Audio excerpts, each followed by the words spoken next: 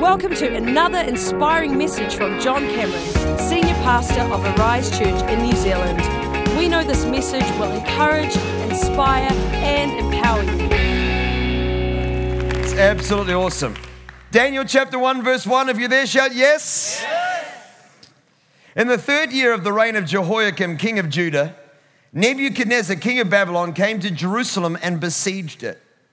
Jehoiakim, king of Judah, into his hand, along with some of the articles from the temple of God. These he carried off to the temple of his God in Babylonia and put in the treasure house of his God.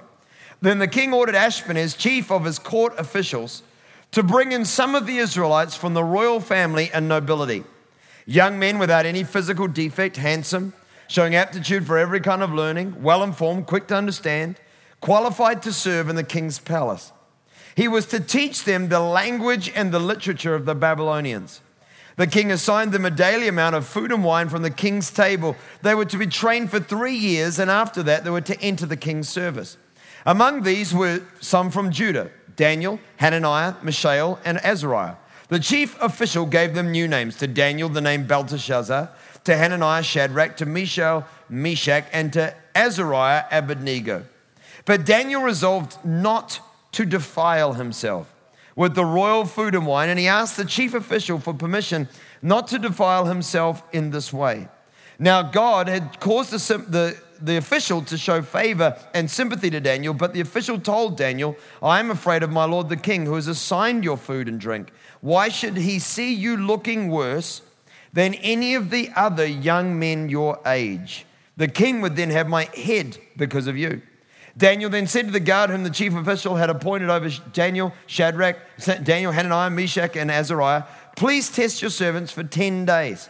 Give us nothing but vegetables to eat or water to drink. Then compare our appearance with that of the young men who eat the royal food, and test your servants in accordance with what you see." So we agreed to this and tested them for 10 days. At the end of 10 days, they looked healthier and better nourished than any of the young men who ate the royal food. So the guard took away their choice food and wine they were to drink and gave them vegetables instead. To these 4 young men God gave knowledge and understanding of all kinds of literature and learning, and Daniel could understand visions and dreams of all kinds. Verse 20, in every matter of wisdom and understanding about which the king questioned them, he found Daniel 10 times better than all the musicians and enchanters in his whole kingdom. We're starting off a new series tonight that's entitled Sex, Love, and Rock and Roll. And what we're looking at in this series is really just to consider this thought that you and I have been raised in a rock and roll generation, and yet for literally hundreds of the people that are in this room tonight, we profess that our faith in Jesus Christ is more central in our lives than our culture. And it's an interesting thing to be a believer in the middle of a rock and roll generation when we are confronted with so much every day, yet we are challenged at the same time to live out our lives not in line with what our cultural messages are, but in line with what the Word of God is teaching us. And I've chosen as my initial text in the series, and as the month goes on, we're going to dive into some more topics, and we're going to round out the month with the Gungors, who are going to be absolutely amazing. Mark Gungor, one of the world's leading relationships teachers, is going to be closing out the series. Julian's got a great message on Sunday night next week that she's already written. She's told me a bit about it, and I know it's going to really bless your socks off. But in this kickoff for this passage, I've chosen to speak from one of my favorite passages, Daniel 1, which describes for us what it was like for Daniel and his 3 friends to grow up in Israel, which was God's country. They were God's people, but at a time when a king by the name of Babylon in the Bible is always a picture for us of the system of the world as opposed to the system of God's kingdom. The Tower of Babel, then Babylon, the kingdom, and all the way through. Abraham was called out of Ur of the Chaldeans. That's the source of the city, the nation that is now referred to as Babylon. And it is always a picture for us of the kingdom of this world, the messages that you and I are being sold. Along comes Nebuchadnezzar, the most powerful leader the world has ever seen, and he comes down and totally conquers the nation of Israel. He takes Daniel and his 3 friends, and not just them, but all of the Israelite people, and he scattered them throughout the countries that were under his dominion. He then selected young men and said, I'm gonna bring them close to me, and for 3 years, I'm gonna train them in my ways. He says, I'm gonna provide their food, I'm gonna provide their drink, I'm gonna choose what they look at, I'm gonna give them the books they are to read. And if he was alive today, I'm gonna choose their DVDs for them, I'm gonna give them their online material, I'm gonna immerse them in my academy, and at the end of 3 years, they will become the leaders for my generation. It's an incredible way to conquer the world. Nebuchadnezzar was not a fool. He was a very smart leader, and by doing this, he was able to establish the most powerful world empire the world has ever seen. In fact, in the book of Daniel, there is a description of a statue that represents for us successive kingdoms that were to come on the earth. And it describes a head that is made of gold, an upper torso of silver, a lower torso of bronze, legs of iron, and finally feet that are made of iron and clay. And then a rock that comes and smashes the statue. And that is the arrival of Jesus into this world. So we have the kingdom of the Babylonians, the head of the Persians, then down through to we have the legs of iron, which is the Roman Empire. And throughout successive world empires, we see their ability to be successful. And the head of gold, the most successful world empire, according to God, because he gave Daniel the prophecy, was the kingdom of Babylon. The reason why Babylon was able to be so successful was that Nebuchadnezzar said, I'm gonna choose leaders, and I'm gonna mix peoples, and I'm gonna create in a very short space of time by allowing no one their own cultural roots, by allowing no one an ethnicity or a belief system that is uniquely their own, by immersing people in a new value system and scattering them all over the world. I'm gonna establish my own pattern, and he was far more successful at dominating those he led because of his moves. I want you to understand that there hasn't been another time in human history until ours that belief systems have really been mixed and interwoven across the pages of the earth, and where people groups have been intertwined, and where we have become so open as a generation for somebody to sell us a message. We live in a generation that we are describing for this series as the rock and roll generation, where for many of us, we get what our values are, not so much from our parents. In fact, if you're under the age of 50, you are definitely part of the rock and roll generation. I just turned 40. I grew up listening to AC/DC and Metallica. It's not like somehow if you're 40 years old, this series does not apply to you. We have grown up with a cultural message, with a bombardment. And yes, it has reached a zenith today, but we live in an age where many of the ways that you and I construct our values and what our ideals are, and whether we even believe in ideals, and whether there are any absolutes, and whether there is even a moral code that we should line our lives up with, comes from what we have been sold by the media that comes at us, rather than from some kind of objective base. Most people today will get to a point in their lives where they say, hey, my mom and dad don't even understand the world that I live in, and choose to find their own pathway towards truth and ideals. And I want you to understand that this is incredibly dangerous. This is a bit more like a fireside talk than a pump 'em up message. But I believe that God is wanting to challenge us all. Where do we get our perspective of truth from? Where do we get our ideals from? Where do we get our decision-making powers from? Because if you and I are going to get what we think is good for us from what we see in media or on television or in magazines, then you are absolutely going to screw your life up. Andrew Walker wrote a book called Gospel, Mission, and Culture. It's an old book now, but in it is a quote that I love, where he talks about the fact that, in two quotes, first one, he talks about the fact that malls, shopping malls, have become the cathedrals of late modernity. He talks about the fact that 100 years ago, the most ornate structures in a society were churches, with stained glass windows and opulence and excellence wherever you could find it, and it was a building constructed for awe and wonder.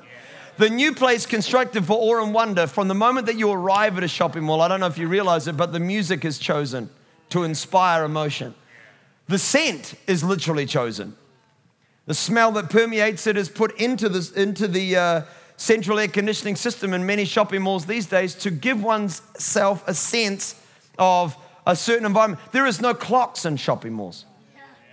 Purposefully designed to be a place where you can gaze and wonder and take your time and never feel that somehow you are in a place that you should hurry yourself out of.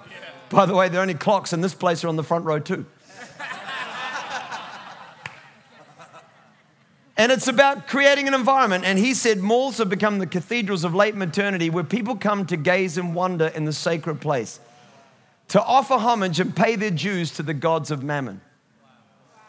He also talks in the same book about the fact that when you and I open a magazine and we see pictures of excellence, I'm talking about here in the form of the human body, the ideals of fashion, when we look at the lives of people that we want to emulate and we see what's going on with J-Lo and we see what's going on with this person and, maybe J-Lo's something from another generation these days, but whoever the heck you guys look up to these days, I'm just trying to keep up. I'm 40.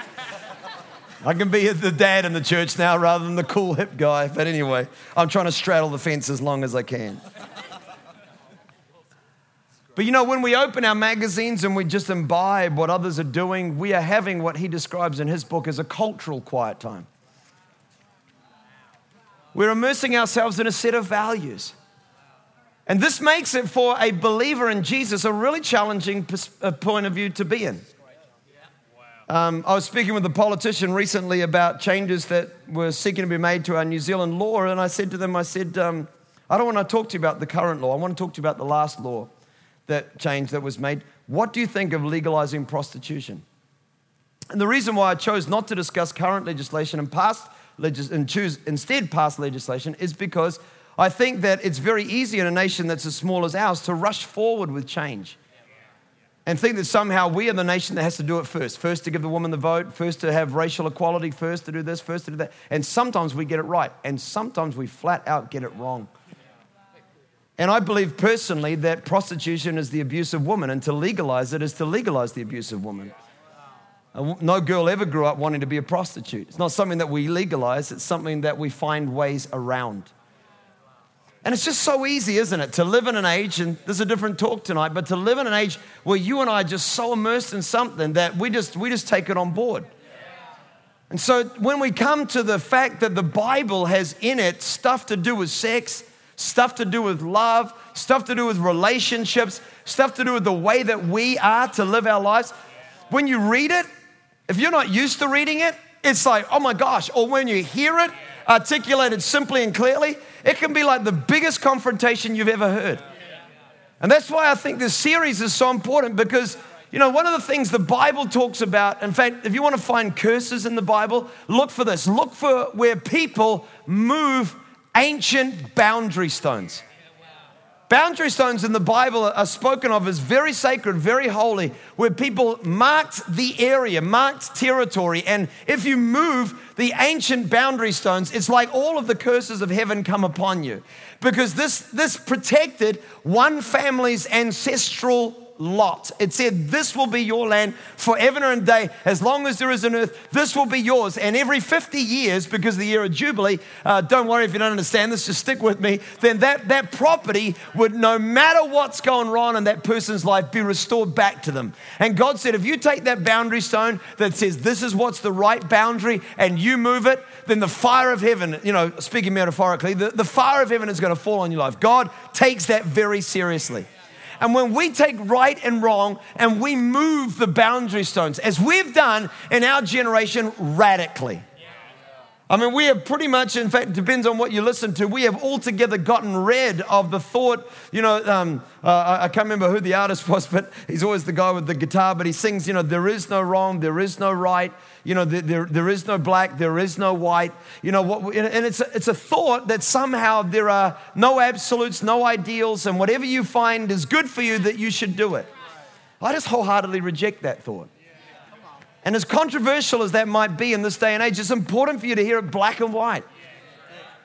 That just because somebody says something, and let me take another step, just because something sounds good when you hear it, the Bible does not teach that wisdom is proved right by its rhetoric.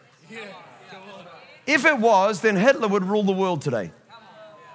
Because if you're comparing the leadership gift or the charisma or even the rhetoric of Hitler versus Churchill, you have a man who was, had a cigar in his mouth and pretty much was a failure until World War II. I'm just saying, in the natural, God preserved him for a moment, but Hitler was the one who sounded great and mobilized millions. Listen, he's flat out wrong. And just because we hear it doesn't make it the right thing. Is anyone okay with it? You okay with this? The Bible says that wisdom is proved right by its children. And I reckon whether you believe in the Bible or not, that's just a great test of wisdom. What does it produce in the life of the person who lives according to it? Because I don't know about you, I'm looking at the guy who writes the song and says, let's all just, I mean, I've got a 9-year-old daughter now. She has access to the radio, she's picking out songs and she wants to listen to them. And, then you got all sorts of stuff that's just coming out through mass media. And fortunately enough, she's still naive enough to not understand most of it. But this weekend, because we've got X Factor, I have to sit down with her and explain a couple of things. And the reason why I'm committed to doing that is because I look at the lives of the people who sing the stuff. I don't want that for my life. And by the way, while we're at it, fame is not the best thing. Significance is the best thing. Significance. To aim to be famous is to aim to be shallow. That's you. That's selfish. Choose significance and you'll change the world. And as we kick off into the series, I really want this series to be, maybe we'll hype it up or funny it up another night, but I want tonight to just be about some real home truths. And about what you and I need to understand if we're going to live the kind of life that God wants us to live. And so I've got 5 things I want to share with you this evening. 5 simple thoughts about what I believe the Bible teaches. And I've been trying to decide how we should put them. Should I call them ancient boundary stones? Should I call them the Christian worldview? Should I call them shocking things the Bible teaches? But I just thought, let's just, whatever we're going to call them, let's just give you 5 things. 5 things that I think you and I must know. And if they're foundational, you need to hear them again. Number 1, the first thing that I think the Bible teaches us when it talks to us about relationships is that we should pick our friends carefully. If there's one thing the Bible is talking about all the way through, it's talking about the power of friendships, either to take you forward or to take you backward in life. And every young person, especially in this room, and not just every young person, because I'm old enough to have friends who have friends that are the wrong friends.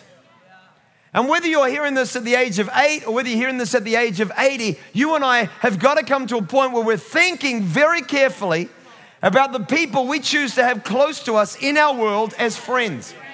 James chapter 4 verse 4 is probably the most confrontational verse in all the Bible about friendship. This is what it says.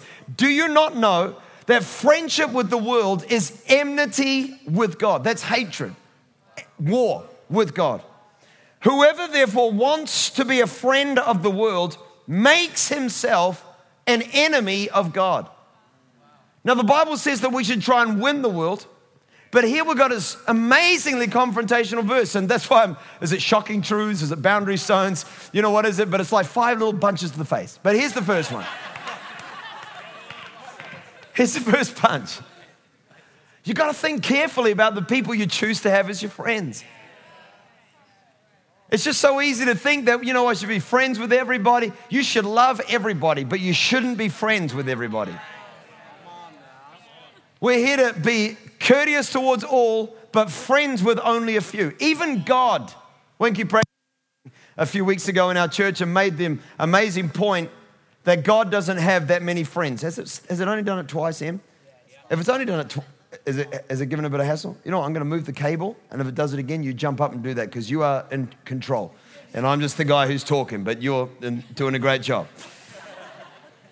But there comes a point in your life where you start to understand about friendships that choosing one friend can also be saying no to another. You can't be friends with everybody. Even God chooses his friends carefully. That's what Winky Pratney was talking about the other night when he said in church, God names his friends. In the Bible, he says, this guy is my friend, this guy is my friend. And God's selective about people who are his friend. And the people he calls friend are those who know his heart. So in our lives, we need to perhaps wake up and say that there comes a moment where friendship becomes allegiance.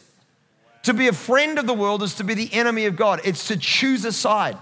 And when we're choosing our friends, we need to think about the people that we're going to let into our world. How is the journey of Abraham? When you see the journey of Abraham, here is this guy who leaves the place where he's growing up and he comes down to the land of Canaan that later became the land of Israel, the promised land for the Jewish people. And he's lived there for a whole bunch of years. When I just was reading my scriptures earlier this year and I was confronted by Genesis chapter 14, verse 13, that when it just talks about the fact that someone came and reported this to Abram the Hebrew. And I've never seen it before. Abram the Hebrew. And I thought, hang on a minute.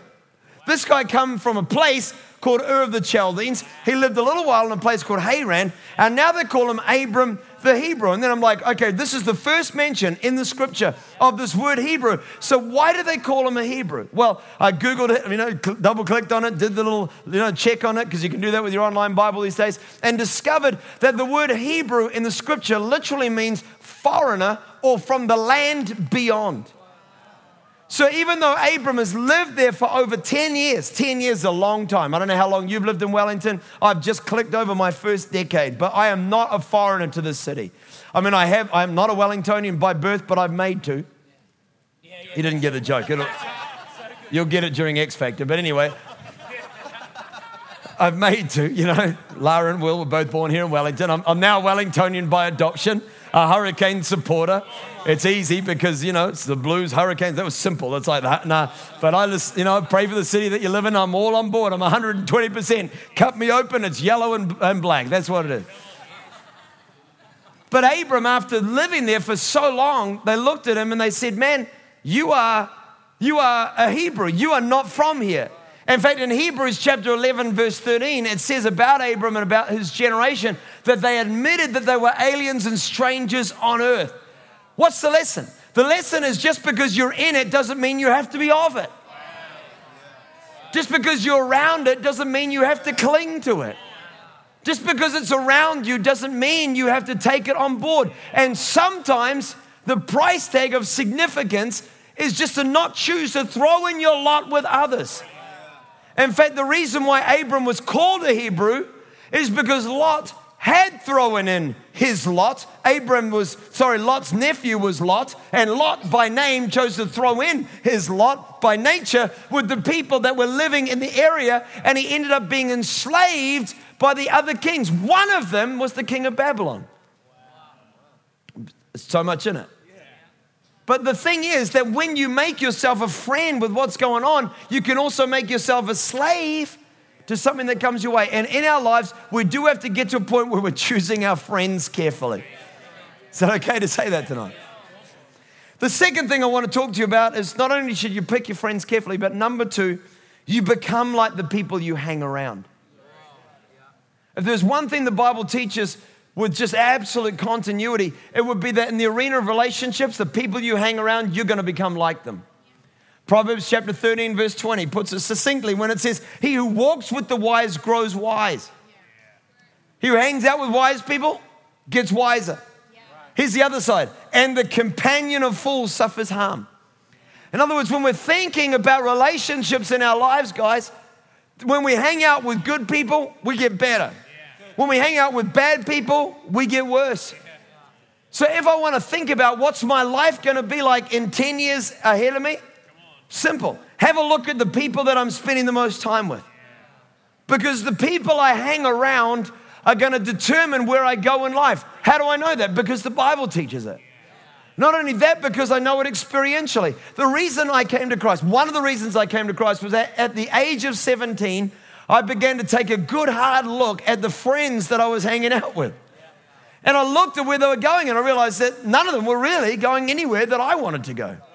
I wanted to go higher. I wanted a great life. I mean, even though I was a rebellious teenager with an HQ Holden and a mullet, and, we were trying to push the envelope of the law pretty much as far as you can without, getting arrested for it. And, I got some great stories from that season of my life. The reality is that I was looking at my friends that are around me and realizing no one is going where I want to go.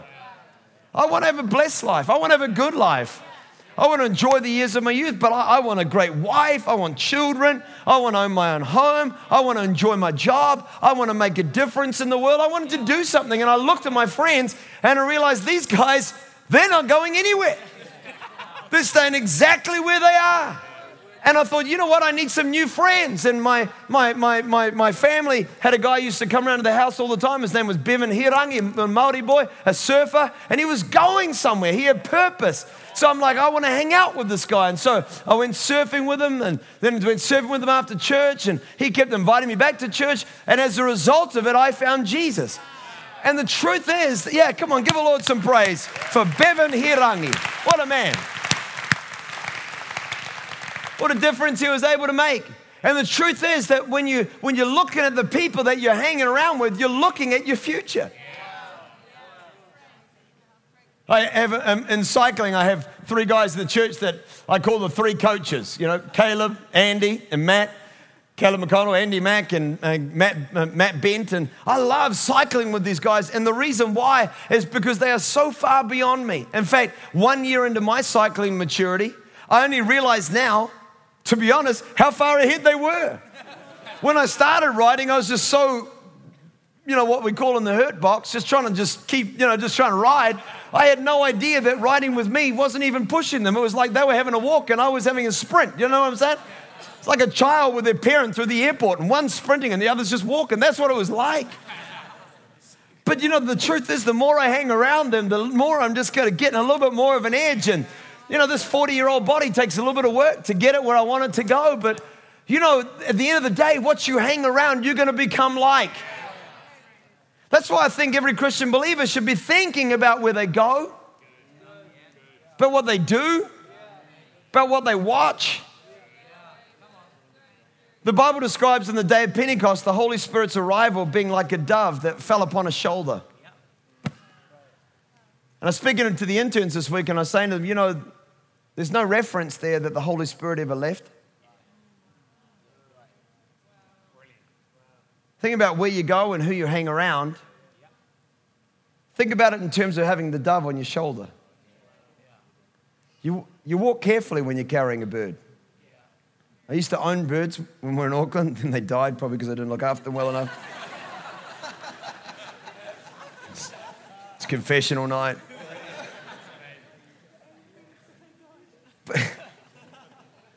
But when you got a bird on you, you don't just suddenly race in somewhere, because the bird might fly off. If you're going into a space, your first thing is, will it startle the bird? Would it cause the bird to go? And in our lives, if we're going to walk with God, the Bible said Enoch walked with God. If we're going to walk with the dove, we're going to think about where we're going, what we're doing, who we're hanging around with. Does the dove like this? Is the dove enjoying the direction of this conversation? Is this taking me forward? If we're pulling around people who are just living with that sense of cynicism and negativity, or if they're pulling us down, or if they're ripping the church apart, or ripping God apart, or whatever, or if people are just trying to push the envelope, let's see how far we can go. Let's see, God's okay with that. I'm sure. Don't be so religious. Christians can do that. I just don't want to hang around that crowd. The crowd, I'm worried. I want to hang around, and not those saying how far can we go to the edges, but how far can we go forward to make a difference? Get those kind of friends. We could serve in a breakfast club. We could help in Bible and schools. We could look after some people. We could have a lunch at our flat. Let's run a prayer meeting. Let's change the world. Not what movies are okay. How much can you get away? It's not about living that way. We're going to choose our companions very carefully. Is this okay? All right, number 3. This is the king hit. You ready for it? I'm not sure I'm ready for it myself. Sex, got your attention now. Sex is a spiritual covenant-forming act. And perhaps the greatest challenge in all the series might be that one line. But the Bible says in book of Genesis chapter 2, verse 24, that for this reason, a man will leave his father and his mother and be united to his wife, and they will become one flesh. It's literally saying that there are two people, but the moment that they unite, and it's not talking about just saying I do, it's talking about the consummation of their marriage in sexual intercourse. And it's saying that when the two have sex together, the two become one. And this is very important because in our lives, we've been told a lie that just, sex is recreational, sex is just, for fun, sex is something that we should do with people just because we want to do it. Not understanding that there is ramifications to choosing to indulge in sexual immorality. Now, for anybody in this room who's got a sexual past, I'm so grateful for a God of liberty and a God of freedom and a God who can give you a second start and a third start and a 24th start. But let's not kid ourselves. God will forgive you of any sin you've ever committed, but it's 100 times better not to do any of them. Yes, His grace is limitless, but it doesn't make it smart or intelligent. And we must realize about sex that sex is a spiritual covenant relationship forming act. It makes two people one. In fact, in 1 Corinthians chapter 6, verse 18, it says, flee from sexual immorality. Then it makes this mean, if you're going to sin, it's saying do something else. This is what it literally says. If you're going to sin, do something else. This is what it says. Flee from sexual immorality. All other sins a man commits or a woman are outside their body. But he who sins sexually sins against his own body. Do you not know that your body is the temple of the Holy Spirit who is in you, whom you receive from God, and you are not your own, you were bought with a price. Therefore, honor God with your bodies. In other words, sex is different. Sex isn't a unique category. When we commit sexual immorality, we are literally unifying, we're linking. And that's why in our church, we believe that when people have had a sexual past, that one of the things they should do is freedom in Christ, valiant man, and go through a process of having soul ties in their lives broken to free you from what you've done in your past, because God can liberate you and give you your future. But the Bible is saying when you have sex with somebody, there is literally a unifying of the two. That's why in the book of Proverbs, it talks about all the way through the book of Proverbs, don't ever go near a prostitute, because it's like you're taking your soul and uniting it with someone who's already been mixed so far and wide. And it's saying, don't do that. Keep your life pure. Keep your life smart. And what a great thing it would be for the devil to run rampant through a generation. And just like Nebuchadnezzar was saying, I'm going to take away all your ancient boundary stones. I'm going to remove your cultural identity. I'm going to nullify the word of God. And then I can really just have you for as long as I want you. We find the devil is again attacking a generation. And saying, hey, do it. Sleep with who you want. Be with what you want. Change sexual partners like you're changing your outfit. But it has ramifications. It's just not smart. And as much as I believe in a God who loves us and has limitless grace, do ourselves a favor and from this moment forward, say, I'm not having any more sexual partners. I will only have sex with the person I marry. That's it.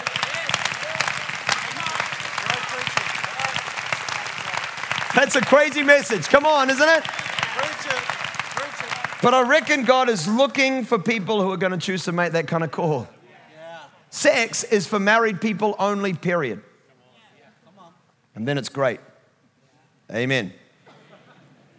Number fourth thing. Is this okay? You still love me? Number 4, choose carefully who you marry. If we're going to give 5 things that the Bible's just real blanket about, kind of like jabs to the face, then this has got to be one. You got to choose carefully who you marry. And I think for Christians, this is perhaps more, today it's like the only people who get married are Christians. It's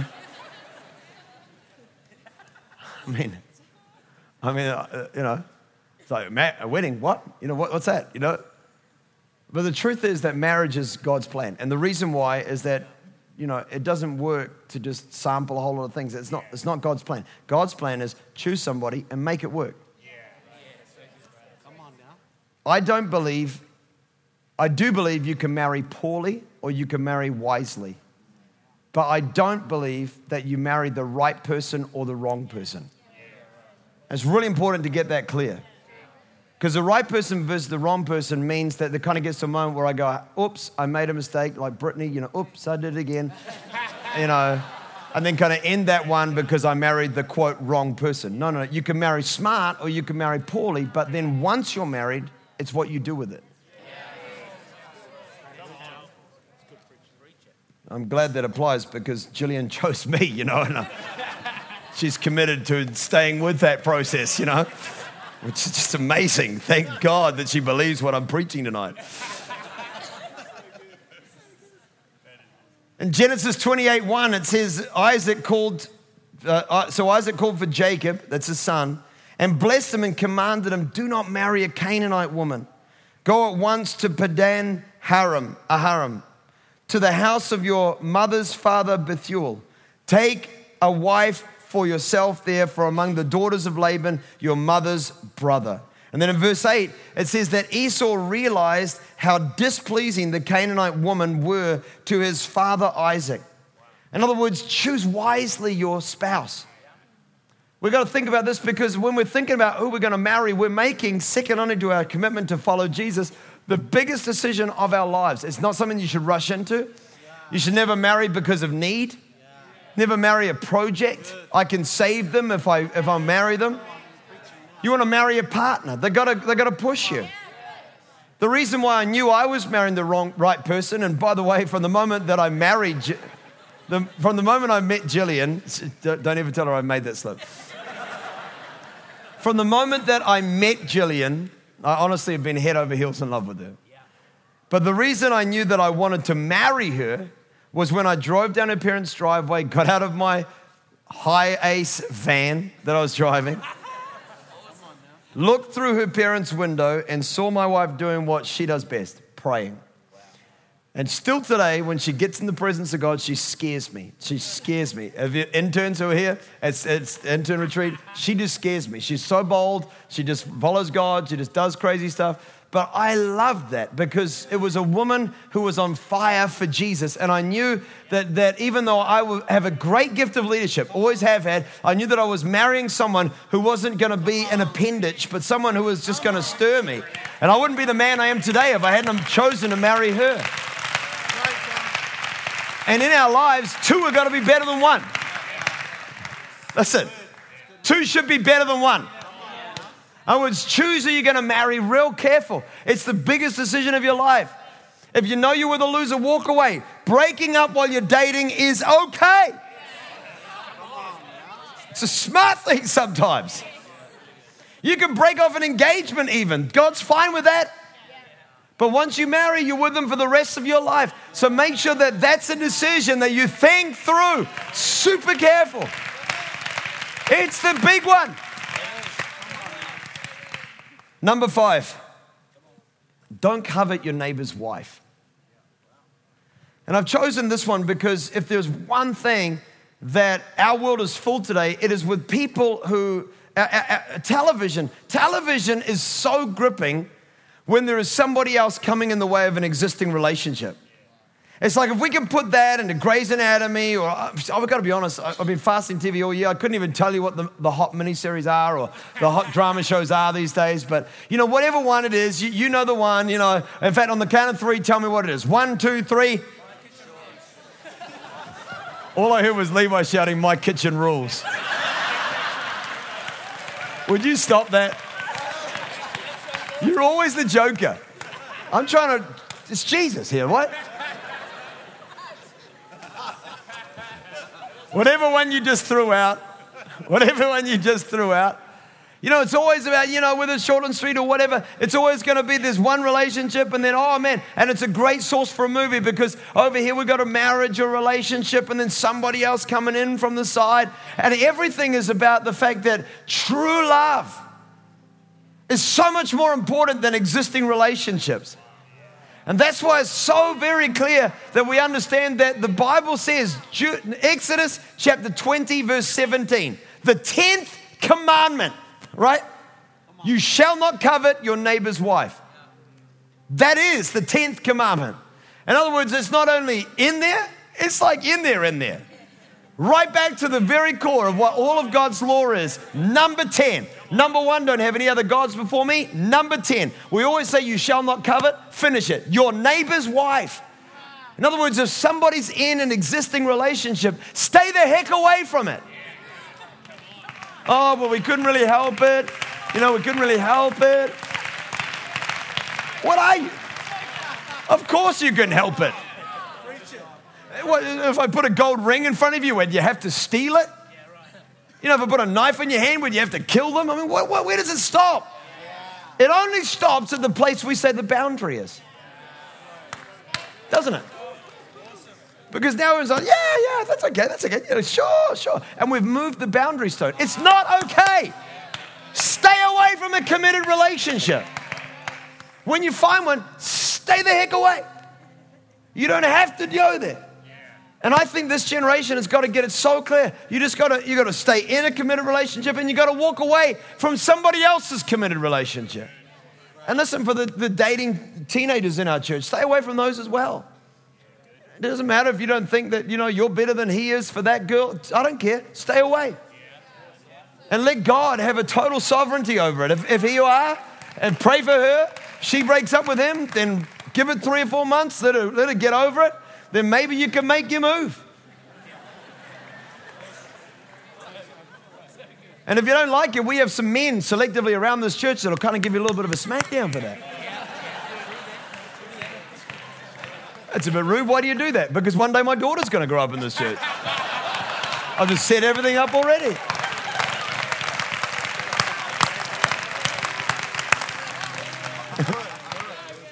And because this is our church, if you don't like it, go to another one. Because my daughters go to this one. No, just kidding.